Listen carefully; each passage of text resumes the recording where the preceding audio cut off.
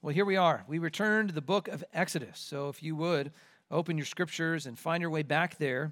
And we are in Exodus chapter 12. As we continue seeing the plagues that God has brought upon Egypt as he prepares his people and gets them out of slavery out of Egypt. And you'll notice, as we're taking week after week to consider these things, but it's like the scriptures now, as we come to the 10th and final plague, it's like the scriptures go into slow motion.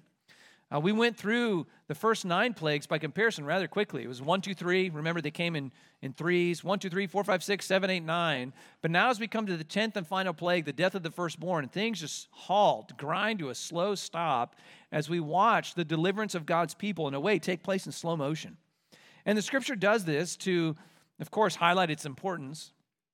But it's an impress upon our mind that the way God delivers his people, it's something we should never forget. Because our memories are funny things. I want to share this with you. Quote, "The videos and photographs show scenes from a full and prosperous life. Photos of a couple getting married, raising kids, celebrating the holidays, and taking family vacations," write Woodruff and Patria for ABC News. "They're precious memories," they continue, "but the man who lived them, the guy who's in the pictures, cannot remember them. Any of them.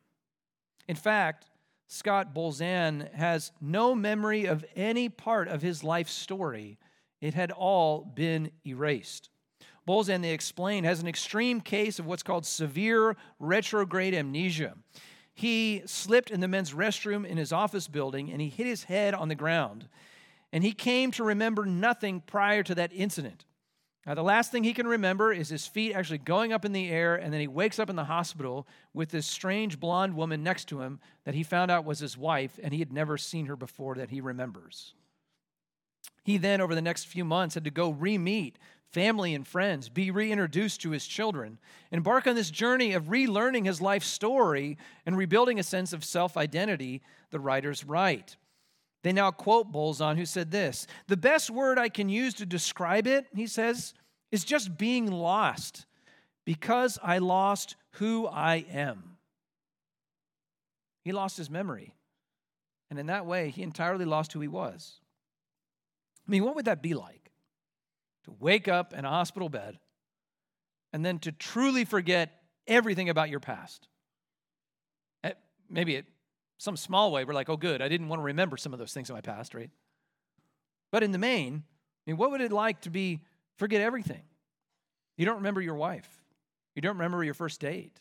You don't remember how you got to know her. You don't remember your kids. You don't remember their birth. You don't remember their birthdays, ever. It's interesting, Scott Bolzan was sharing, he didn't even understand what a birthday was. He had to have that explained to him. You don't remember your job. You don't remember your training, your successes in life. You don't remember your failures. Again, that might be nice. But you don't remember your address. None of us remember phone numbers, so I won't reference that. They're all in our phones, right? But you don't remember your car. Imagine walking to a parking lot. Oh, yeah, what car was it today? You don't remember your favorite ice cream flavor, or you can't even remember if you're lactose intolerant. All of it, just gone. What then would you do? You're lost. You're having to figure out all of life over again. You've lost who you are. You see that memory is just so crucial. It's important, isn't it?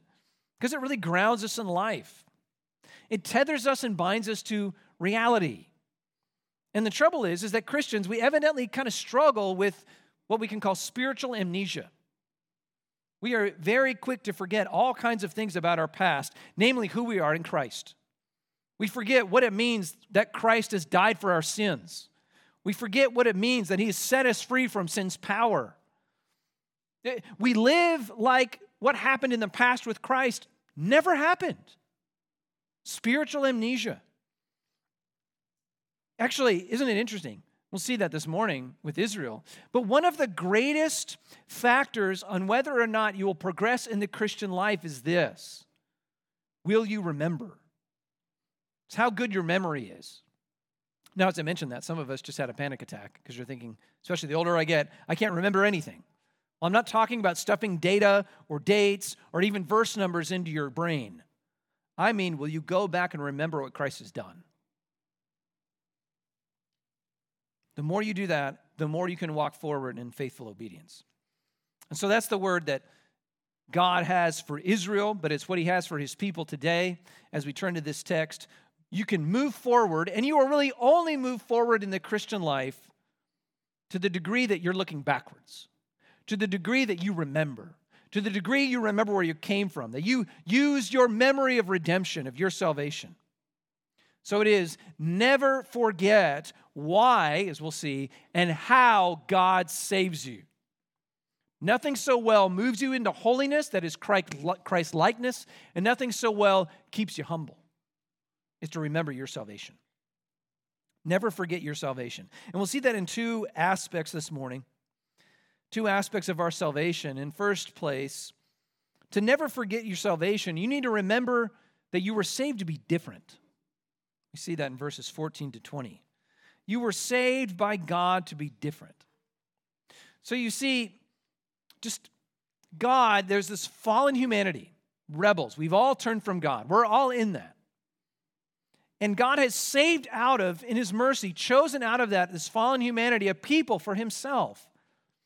But not merely that we would belong to him, but he chose us for himself that we would actually be different, that we would be changed. That's why he brought us. You were saved to be different. Don't forget that. Now, for Israel, they were being delivered to be different because they're being brought out of Egypt. And the Lord wants to make sure they never forget where they came from. They never forget their past. They never forget what they've been rescued out of. And so he gives them this annual reminder to come up on the calendar. Verse 14. This day shall be for you a memorial day, and you shall keep it as a feast to the Lord throughout your generations. As a statute forever, you shall keep it as a feast. Now, you notice verse 14 begins with this day. So the question is, well, what day are we talking about? What's to be remembered? And of course, it's the day they're getting out of Egypt. This is the day you can't forget. This is the day that must be forever etched in your mind. It's the day you get out. And this was a big day, and certainly they thought so, because Israel had been enslaved in Egypt for hundreds of years to this point. That is to think back. There was no generation that can think back among the Israelites and say, oh, remember the days of freedom? Remember what it was like when Joseph was ruling in Egypt? All of them had died and gone for generations. All you would hear from your grandfather, or if you met him, your great-grandfather, was all about slavery, was all about the oppression from the Egyptians. They knew nothing about freedom. And yet, that was all to change in a single night. God was getting them out of there. But God knows what we're like. He knows our tendencies. He knows how we are all susceptible to spiritual amnesia. And he knows for the Jews, I'm not going to let you forget this day. You're going to get out of Egypt, and you're going to think, oh, this is what's normal? This is how life should always be? And so with that, he sets for them a reminder, no, you will never forget. You will never forget that you were once slaves. You will never forget your past. You will never forget that I'm a redeemer. This is your Independence Day, and you will not forget it. Because we'll note, as we keep reading here, God is really serious about them not forgetting this. Notice that, in the first place, they need to celebrate for a whole week. So we might have a single day here and there where we celebrate some holiday. Well, he's given them a whole week to remember. But then second, note this, if you will not celebrate this day, you're kicked out of the people of God. You're booted out. Look at verse 15. 7 days you shall eat unleavened bread. So it's a 7-day festival, 1 week. And on the first day you shall remove leaven out of your houses. For if anybody eats what is leavened from the first day until the 7th day, that person shall be cut off from Israel. Whoa. Well, what does it mean to be cut off? We're not exactly sure. It could mean one of two things, probably. You were then either literally physically removed from Israel, like kicked out of the people, and if that's happening to you as you're wandering through the wilderness, things are going to go very bad with you by yourself, right? Or literally, and we see this through the law at other times, they were then put to death. You cannot be a part of God's people if you will not go back and remember. God's people will be rememberers. You must look back and remember. And the way God wants to make sure that they do not forget is that they're going to have this feast day, really a party. They're going to have a celebration, a great sacrifice. This day shall be for you a memorial day, and you shall keep it as a feast. So he's setting up every year. You need to stop. You need to first slow down. And you just need to think and remember. Actually, the way it's punctuated by holy days on the 1st and 7th, you're not even supposed to do any work. There's really nothing to do but just to sit and remember. And that way celebrate what happened. See how important memory is? And actually, isn't it kind of a really hard thing to do? To stop and not do anything? Some of us, we feel like we're totally wasting our time. Or how do you think about when that Memorial Day 3-day weekend comes? What is that about? For many, what does it mean when coming up to Memorial Day weekend? The pools are open. Finally, summer begins, right? Oh, I can finish that home project before the summer really gets going. Or I can get out of town, do something new. I got an extra day. When our country's setting it up, at least by name, it's a Memorial Day to remember the fallen American soldiers whose lives that they paid secured the freedoms that we can enjoy to go out on the weekend in peace. So why is it so important to remember? Because it explains why you're here, how you got here, what was paid to get you there. In other words, we can really just take so many things for granted, right? And that's what part of going back and remembering is so that you wouldn't do that. You would realize, no, there was a price paid. This was really special. Whether we're talking about the blessings of a nation, let alone our tendency towards spiritual amnesia. To think, yeah, I deserve this from God. This is a good thing. Why isn't he giving it to me? I deserve this. We'll see Israel. They'll be tempted to complain in just a few chapters. And are we not the same? Maybe it's because we've forgotten. And so to guard against that, he gives them this feast. You're going to remember. And for us, as the church, what has he given us? Because we don't go back and observe the Passover. We observe Jesus' reinterpretation of it, called the Lord's table. When he said, do this in remembrance of me. Again, never forget. We, as the people of God, need to remember how we got here. That means we need to remember the price that he paid for us. That means we need to remember the freedom that was won and bought, and it was actually accomplished. We need to remember that it was his grace to make us even God's people. It calls to mind that you were bought by him, and that for a purpose. You weren't saved by God merely then so you can just stop thinking about hell and judgment because those are really inconvenient and discouraging things, and then so you can get on with your life. No, you were saved to live a new life, to actually remember what you've been saved from so you walk different out of it. But to start there, you got to remember. Well, what are they supposed to remember in particular? And that comes out here in verse 17. Here's what they must remember. And you shall observe the feast of unleavened bread, that's this week memorial, on the very day. For on this very day I brought your hosts out of the land of Egypt. So that's what you're going to remember. You're going to remember that it was in a single day God got you out of slavery. And he goes on, the end of the verse, therefore you shall observe this day throughout generations as a statute forever. We're setting up this feast week so that you would reflect and remember this. On this very day, I brought you out of Egypt. I did it, God says. I got you out of Egypt, marching like armies away from your enslaver, the most powerful nation in the world. You walked out victorious because I, God, did something. Now, I think we can kind of get our handle on that, but why is this so tied to this? Why is it called a feast of unleavened bread? What does unleavened bread have to do with any of this? What does it have to do with them getting out of Egypt? But of course, you remember, right? We saw this earlier, that they were going to be driven out, even by the Egyptians, so urgently, so hastily, after this final plague, that they wouldn't have time to wait for their dough to rise. After the death of the firstborn in Egypt, the Egyptians are going to basically force the Jews out of there. Now, even as they come out, Lord willing, we'll see this next week. Look at verse 33 of Exodus chapter 12. As they come out of Egypt, the Egyptians were urgent with the people to send them out of the land in haste, for they said, "We shall all be dead." And it's like, if the Jews are still here, Pharaoh, we're all going to die. Get them out. So, verse 34, it goes on, the people took their dough before it was leavened, their kneading bowls being bound up in their cloaks on their shoulders. They didn't have the time, they didn't have the luxury of waiting around for the dough to rise. They were going to have to eat ancient fast food, flatbread. And remember, we saw this last week, they were supposed to eat with their staff in hand and their shoes on, their belts tied up, that they were going to run out of town. But it's interesting then, after these hundreds of years of slavery, in just one night, everything's going to change.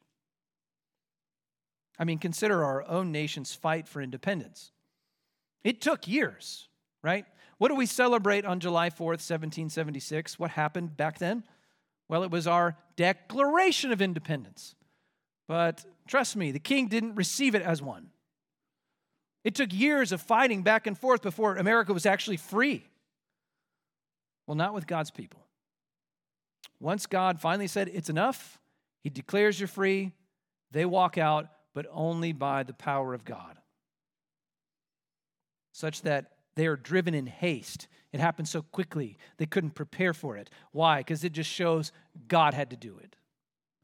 They weren't preparing for this. They weren't prepared for this. But God was, and he did. And that's something they must never forget.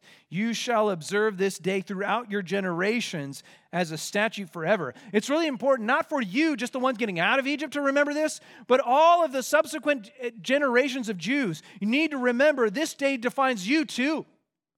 This is how God saves his people. God makes his people. God saves his people. It's his work. And so now the implication for us too, by parallel. And of course, this means if it's his work and he's the one who saves, that means you belong to him. That means you're his, not yours. Don't forget that. And we looked at it last time. We saw it with 1 Corinthians chapter 6. Paul puts it like this: for you are not your own. Why? Because you were bought with a price. We were bought by the blood of Christ. So the implication is glorify God in your body. You were not redeemed by the blood of Christ to then just go do your own thing. You were bought to be owned. You were bought to have a new purpose in life, to have really life. Well, what's the purpose? What is the new life that we are supposed to be about? What is Israel supposed to be about? Well, part of that answer comes, as we turn now to verses 18 to 20, it comes in this whole thing about leaven. Let's look at it. Just observe as we start in verse 18 just how thorough their abstinence of leaven just must be. Because first of all, for a solid week, you cannot eat anything leavened. So verse 18, in the first month, from the 14th day of the month at evening, you shall eat unleavened bread until the 21st day of the month that evening.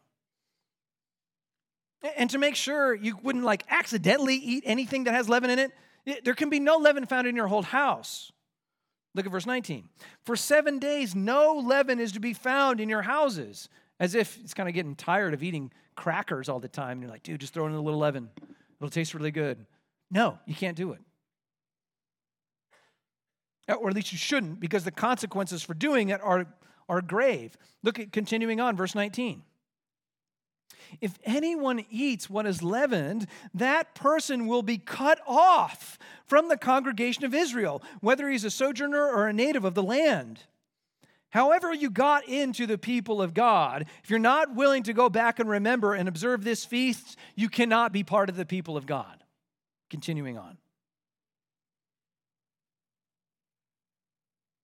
By definition, you will be cut off. Verse 20. You shall eat nothing leavened. In all your dwelling places, you shall eat unleavened bread. You see, this week-long feast, it defines who the people of God are. It's drawing boundaries. It's drawing lines. Who are God's people? In other words, this day and this ritual remembering it, it's identifying who the people of God are and who are not. And it's all around whether you observe this feast. It's showing to you, it's reminding the world, you're different. Why? Because you've been bought by God. You're not like the rest. You're chosen. You're redeemed. You're different. You are God's people now. That's why He saves you. He rescues you so you can be changed, different.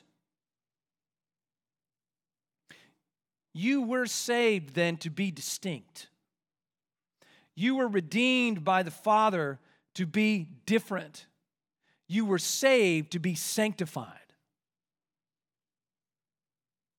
And that difference is pictured here by the driving out of all the leaven. Again, just looking back, look back at verse 15. Again, how comprehensive this is.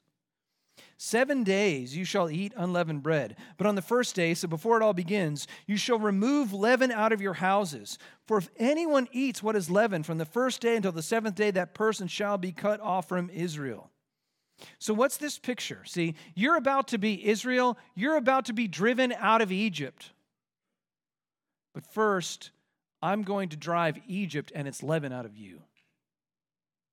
And dear Christian, this is the parallel. You're being chosen and taken out of the world, and He's taking the world out of you, driving out your sin.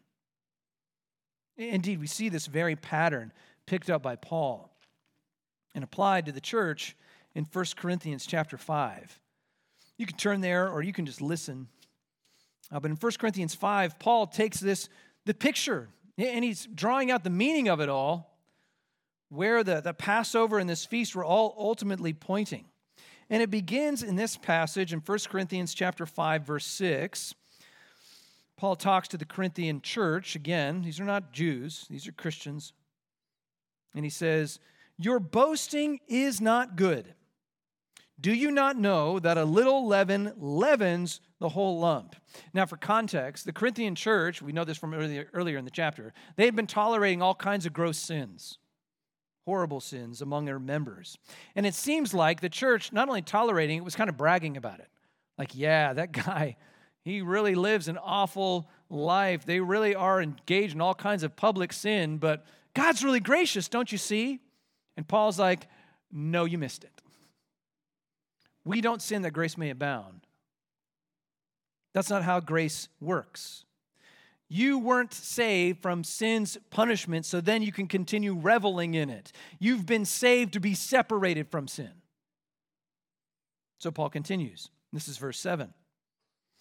"Cleanse out then the old leaven, that you may be a new lump, that you be changed, you're different, as you really are unleavened." What do you mean? "For Christ, our Passover lamb, has been sacrificed." So church, cleanse out the old life, the old leaven of sin. Just like the Israelites had to search high and low to find any leaven in their homes, we similarly, as God's people, we will not be defined by the old leaven of sin. Why? Because He saved you to be different. Paul goes on urging the church further. This is 1 Corinthians 5:8. He says, "Let us therefore celebrate the festival." In this sense of being the picture for living the Christian life. Celebrate the festival, but not with the old leaven, things like malice and evil, but with the unleavened bread of sincerity and truth. You see, you've been changed. We drive out the old malice, evil, sin, and we're different now. We're characterized by sincerity, truth. So church, celebrate a party. You've been redeemed. You've been shown mercy, but the way you celebrate is you drive out sin from your life. Celebrate not with the old leaven of sin. Be different. Put that sin away. Drive that old leaven out. Because and here's the key, that's not who you are anymore. You're different now. As Paul will actually go on to say in the next chapter, Again, there's a line drawn, there's a distinction. He says this in 1 Corinthians 6, or do you not know that the unrighteous will not inherit the kingdom of God? Don't be deceived. Neither the sexually immoral, nor idolaters, nor adulterers, nor men who practice homosexuality, nor thieves, nor greedy, nor drunkards, nor revilers, nor swindlers will inherit the kingdom of God. And then he says this, though. This is verse 11 of 1 Corinthians 6. And such were some of you, but you were washed. You were sanctified. You were justified in the name of the Lord Jesus Christ by the Spirit of our God. You've been redeemed. You've been changed. So live it out. Drive the leaven out. It's interesting, even today, when Jewish families will have the Passover meal, as they still observe this, as part of the ritual, before they begin the meal, they have a time where they send the children off. They get scattered throughout the house to go looking for any leavened bread. And they're given, as their tools, a feather for scooping up any little crumbs, or a toothbrush, I guess, is the modern version. They're given a candle so they can go look in the darkest corners of the room and all the little cracks and crevices.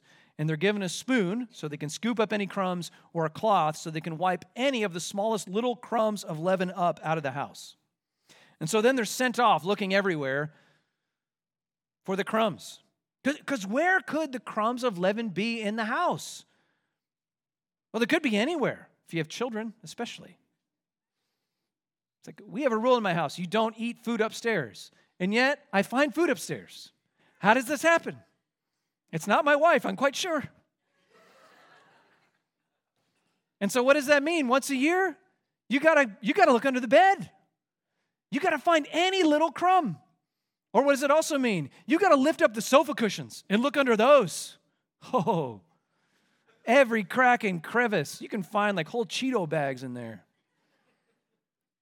It all has to be sought. It all has to be found. None of it's allowed. They search high and low, finding every little bit of leaven, just the littlest crumbs, and they get them out. So when was the last time you took that kind of inventory of your heart? That you took the light of God's word and you went to kind of the dark corners that you don't like to look in and tried to see, well, Lord Jesus, is there any sin that's still hiding there? If you could take the light of his word and just go into every room, every compartment of your life. Again, looking in those darkest corners. You go into your home life. Maybe it's part of the life that a lot of people on the outside don't see. Your kids see it. Your family sees it. Maybe it's your work life.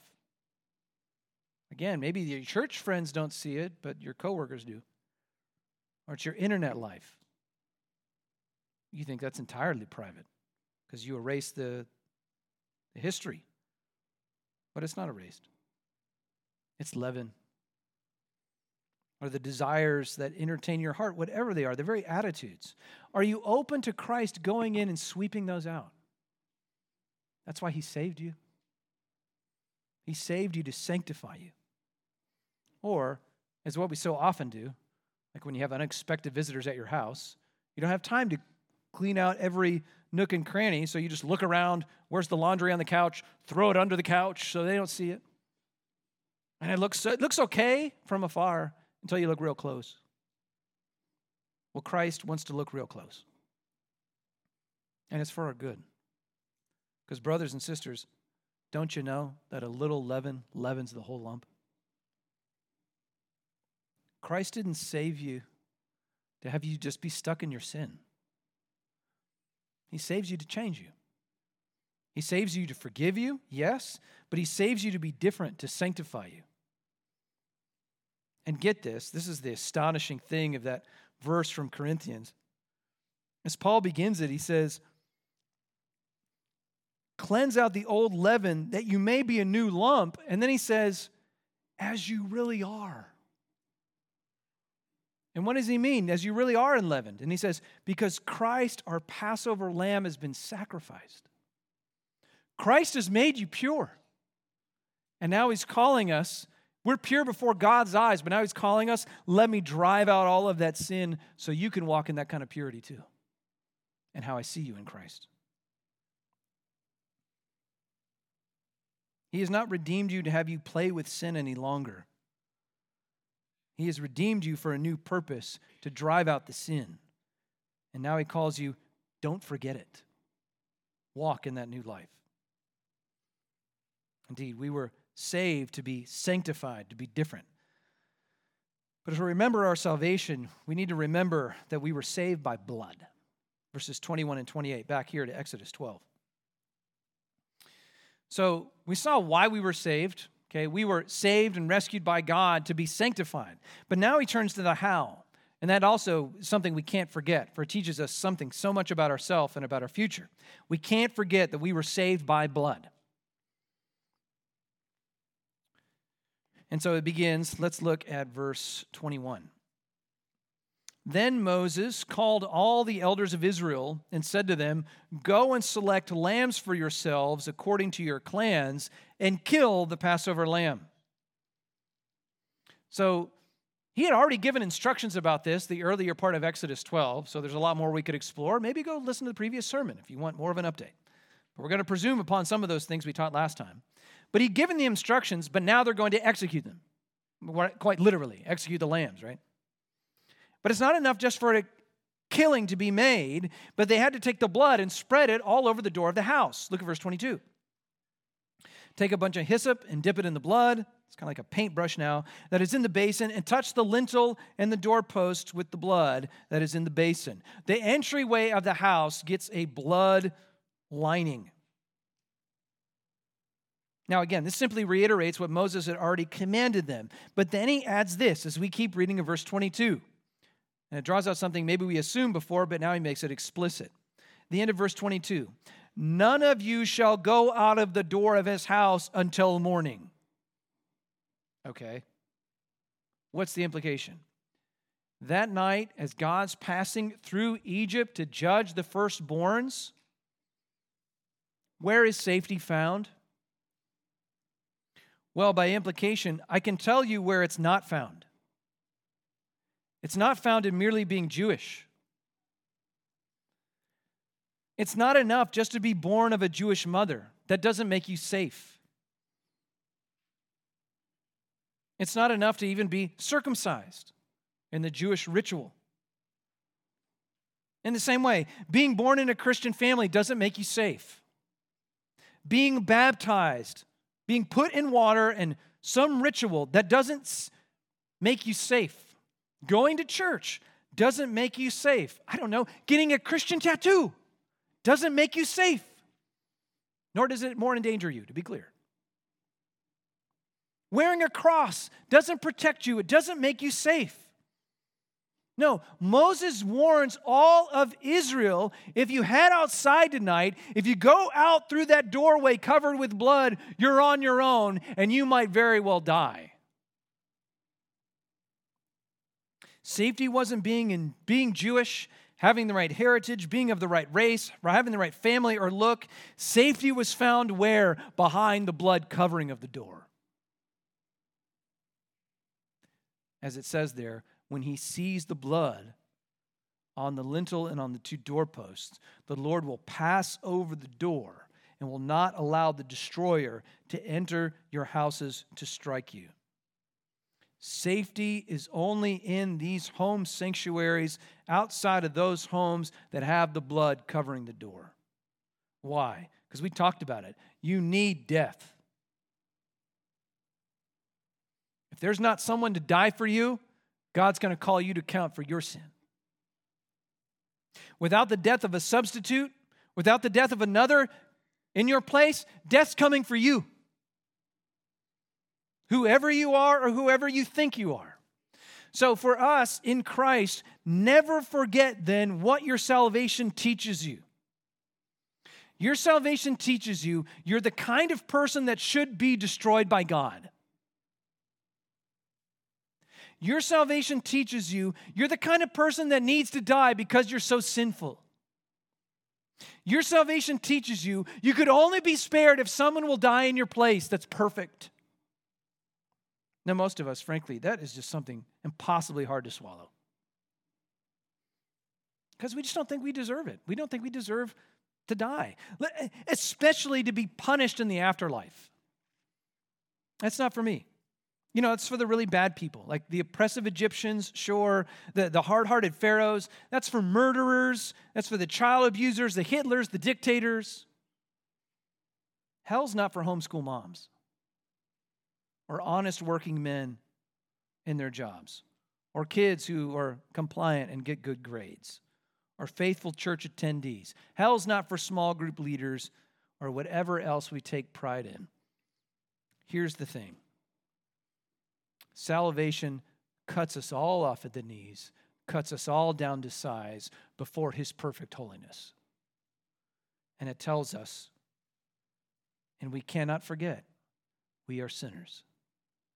By ourselves, we go outside that door, so to speak, we are guilty. We deserve to be punished.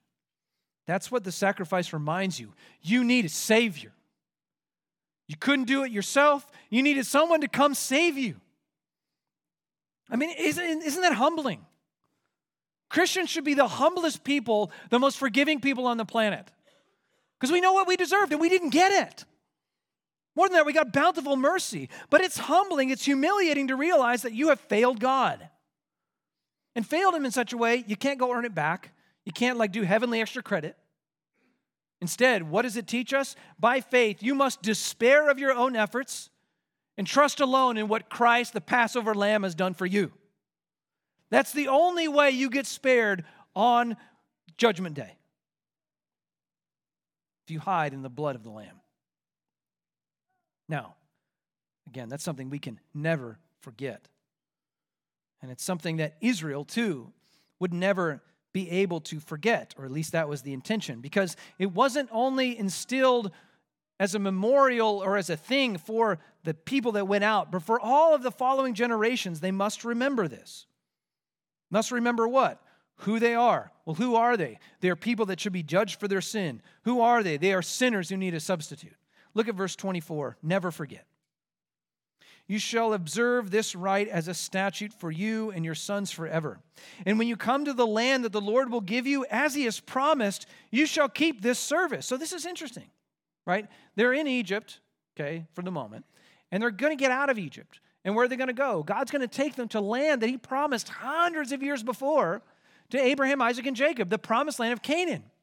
And they're going to get to enjoy the promises of God. They're going to get there. Remember when they first show up, Jericho's walls just fall down in the promised land. God's going to give them the land. It's going to be great. But as they're there in the promised land, God's saying, all the time you're there, you need to remember where you came from. You need to remember how you got here. Never forget, you needed the death of another to get you here. And so they are called to reenact that Passover sacrifice year after year after year. So that the story, the memory of deliverance lives on. Such that as they perform this sacrifice in their homes, right? The children are going to see and they're going to ask questions. Like, what's going on? Why do you do that? Verse 26. And when your children say to you, what do you mean by this service? That is the reenactment, the memorial of this sacrifice. Because remember, even as Israel is supposed to reenact this, they had to keep the lamb with them for a few days. So you can imagine, you bring in a cute little sheep, and the kids are like, oh, let's give it a name. And you're like, don't name it. It's probably not a good idea. And then you killed little Lammy. And they're going to be, Dad, why'd you do that? Verse 27. You shall say, it's the sacrifice of the Lord's Passover. For he passed over the houses of the people of Israel in Egypt when he struck, judged, condemned the Egyptians, but he spared our houses. God tells us to do this, Johnny.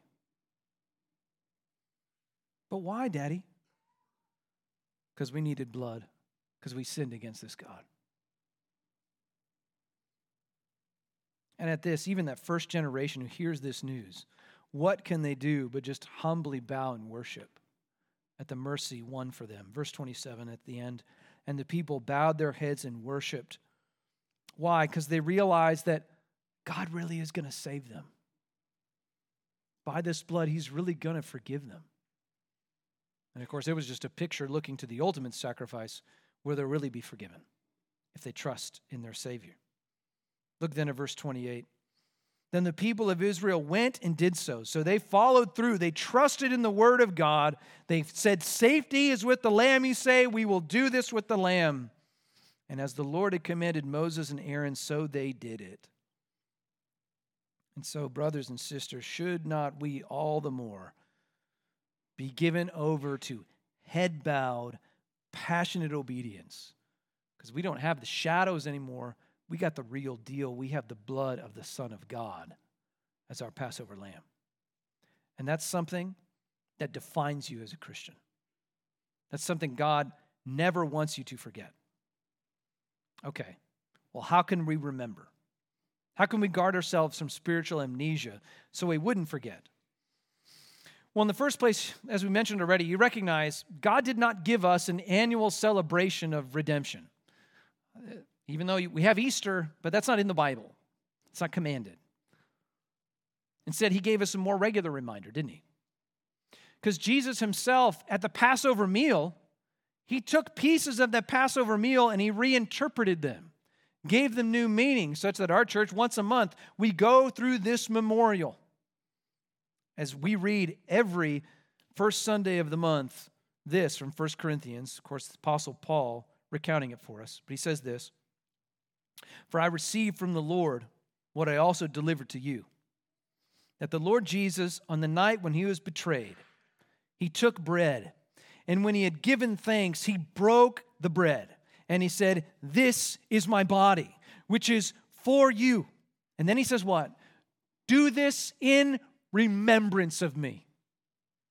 In the same way also he took the cup after supper, saying, 'This cup is the new covenant in my blood. Do this as often as you drink it in remembrance of me.'" He wants us never to forget. Well, for how long? "For as often as you eat this bread and drink the cup," Paul adds, "you proclaim the Lord's death." For how long? Till he comes. We have no life apart from that body that was broken for us and the blood that was spilled for us. He wants us to never forget until he gets here and we can see him face to face. He wants us never to forget that we were saved only by his death and we were saved to be different, to be holy. And we do that all the way until he comes here. And so what does that mean in the meantime? In the words of Jerry Bridges, you need to preach the gospel to yourself daily. Every day. That means the gospel is not just for unbelieving sinners, it's for believing sinners. Never forget where you've come from. We need the gospel every moment. We need truth. And that's why we come together in part to remind one another that he died for us, that he was buried for us, that he rose from the day for us. We never move beyond that truth. Why? Because of this. You need to remember that you are never beyond the reach of God's grace in Christ.